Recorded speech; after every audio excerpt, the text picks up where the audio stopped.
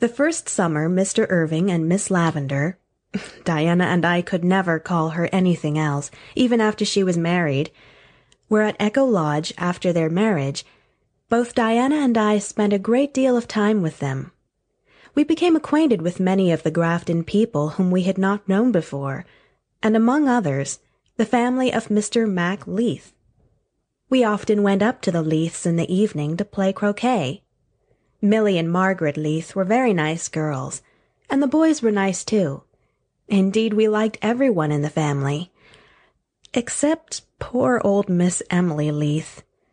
We tried hard enough to like her, because she seemed to like Diana and me very much, and always wanted to sit with us and talk to us, when we would much rather have been somewhere else. We often felt a good deal of impatience at these times, but I am very glad to think now that we never showed it. In a way, we felt sorry for Miss Emily. She was Mr. Leith's old maid sister, and she was not of much importance in the household. But though we felt sorry for her, we couldn't like her. She really was fussy and meddlesome. She liked to poke a finger into everyone's pie, and she was not at all tactful. Then, too, she had a sarcastic tongue, and seemed to feel bitter toward all the young folks and their love affairs. Diana and I thought this was because she had never had a lover of her own. Somehow it seemed impossible to think of lovers in connection with Miss Emily. She was short and stout and pudgy, with a face so round and fat and red that it seemed quite featureless, and her hair was scanty and gray. She walked with a waddle, just like Mrs. Rachel Lynde, and she was always rather short of breath. It was hard to believe Miss Emily had ever been young. Yet old Mr. Murray, who lived next door to the Leiths, not only expected us to believe it, but assured us that she had been very pretty. "That, at least, is impossible," said Diana to me. And then one day, Miss Emily died. I'm afraid no one was very sorry. It seems to me a most dreadful thing to go out of the world and leave not one person behind to be sorry because you have gone. Miss Emily was dead and buried before Diana and I heard of it at all. The first I knew of it was when I came home from Orchard Slope one day and found a queer, shabby little black horsehair trunk, all studded with brass nails, on the floor of my room at Green Gables. Marilla told me that Jack Leith had brought it over and said that it had belonged to Miss Emily, and that, when she was dying, she asked them to send it to me. "But what is in it? And what am I to do with it?" I asked in bewilderment. "There was nothing said about what you were to do with it. Jack said they didn't know what was in it, and hadn't looked into it, seeing that it was your property. It seems a rather queer proceeding, but you're always getting mixed up in queer proceedings, Anne. As for what is in it, the easiest way to find out, I reckon, is to open it and see. The key is tied to it. Jack said Miss Emily said she wanted you to have it, because she loved you and saw her lost youth in you. I guess she was a bit delirious at the last and wondered a good deal. She said she wanted you to understand her." I ran over to Orchard Slope and asked Diana to come over and examine the trunk with me. I hadn't received any instructions about keeping its contents secret, and I knew Miss Emily wouldn't mind Diana knowing about them, whatever they were. It was a cool, gray afternoon, and we got back to Green Gables just as the rain was beginning to fall. When we went up to my room, the wind was rising and whistling through the boughs of the big old Snow Queen outside of my window. Diana was excited, and I really believe a little bit frightened. We opened the old trunk. It was very small, and there was nothing in it but a big cardboard box. The box was tied up, and the knots sealed with wax. We lifted it out and untied it. I touched Diana's fingers as we did it, and both of us exclaimed at once, "How cold your hand is!" In the box was a quaint, pretty, old-fashioned gown, not at all faded, made of blue muslin, with a little darker blue flower in it. Under it we found a sash, a yellowed feather fan, and an envelope full of withered flowers. At the bottom of the box was a little brown book. It was small and thin, like a girl's exercise book, with leaves that had once been blue and pink, but were now quite faded and stained in places.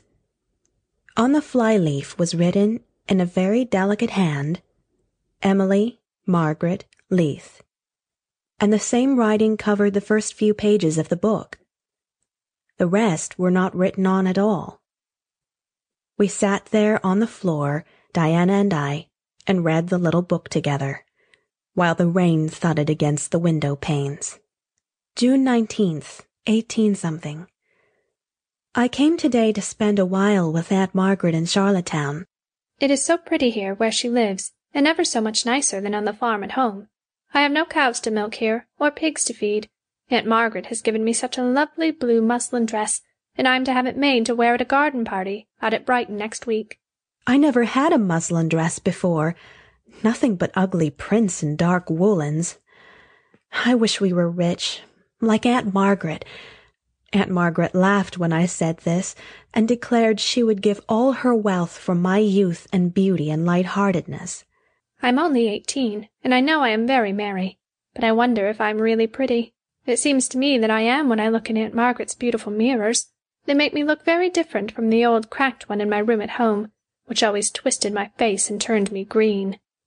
But Aunt Margaret spoiled her compliment by telling me I look exactly as she did at my age.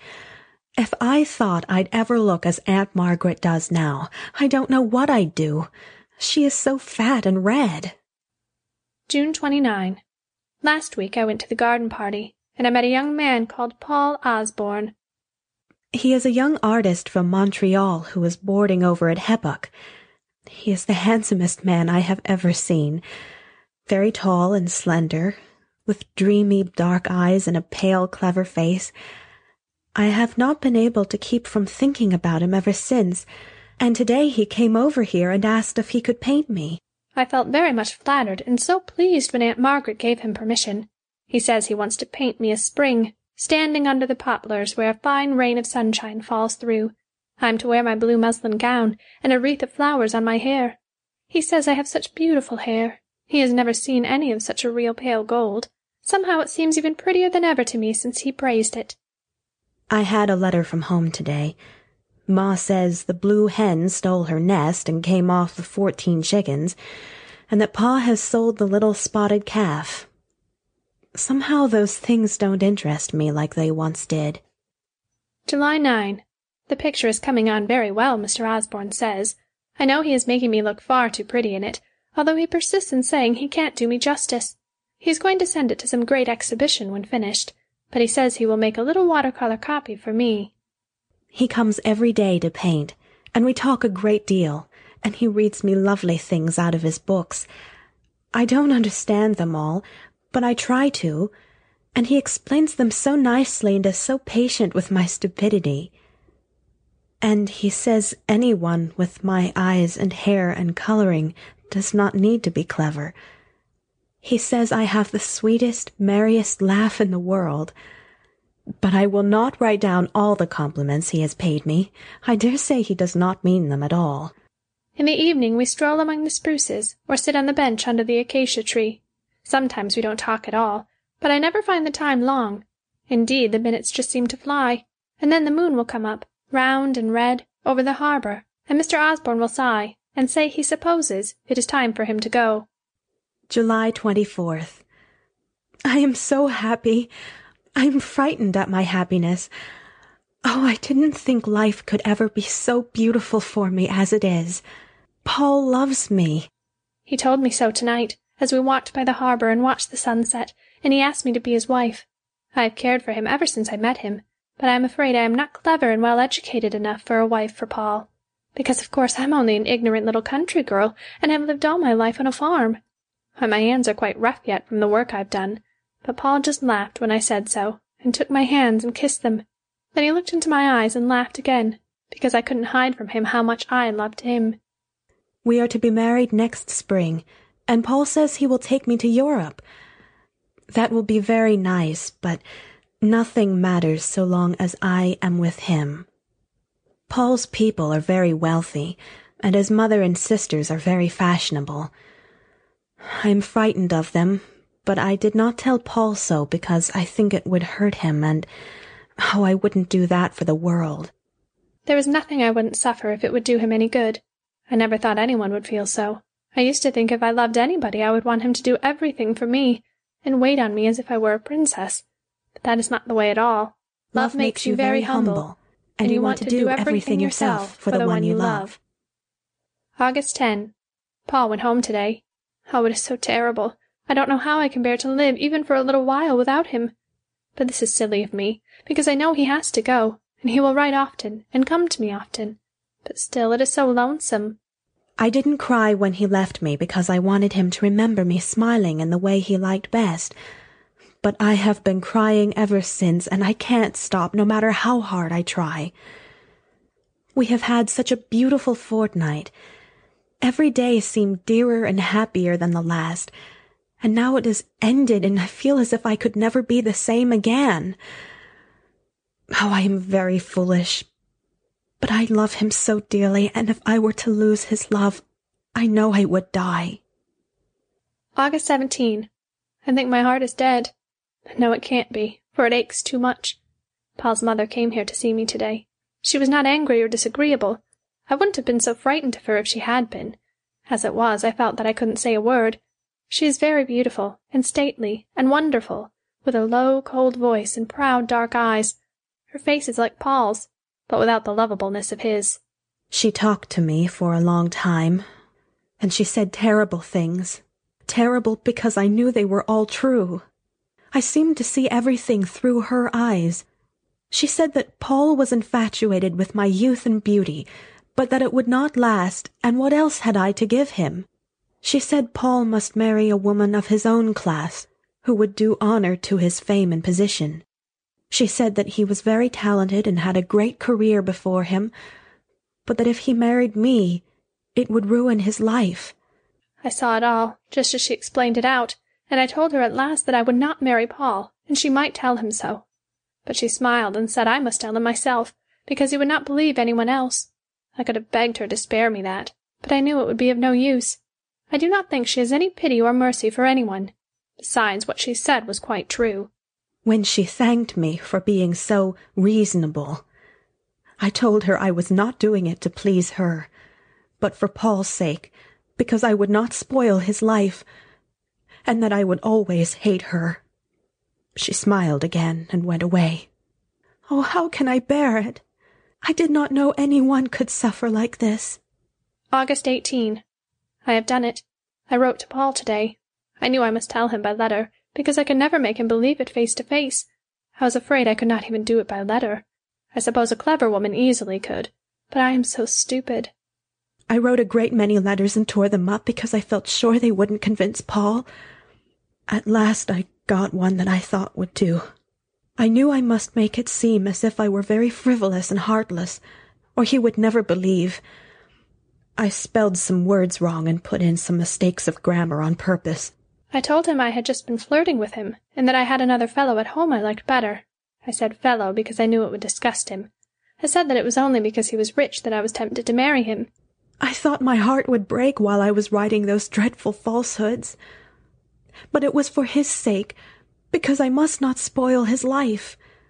His mother told me I would be a millstone around his neck. I love Paul so much that I would do anything rather than be that. It would be easy to die for him, but I don't see how I can go on living.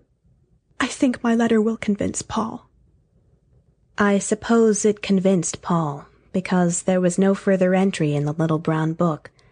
When we had finished it, the tears were running down both our faces. Oh, poor dear Miss Emily, sobbed Diana. I'm so sorry I ever thought her funny and meddlesome.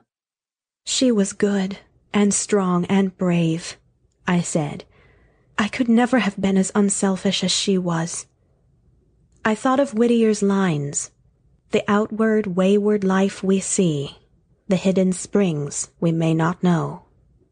At the back of the little brown book, we found a faded watercolor sketch of a young girl. Such a slim, pretty little thing, with big blue eyes and lovely, long, rippling golden hair.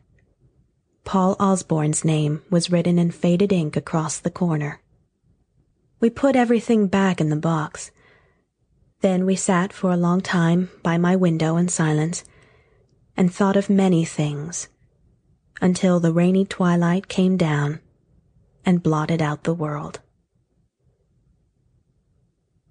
End of story number 8.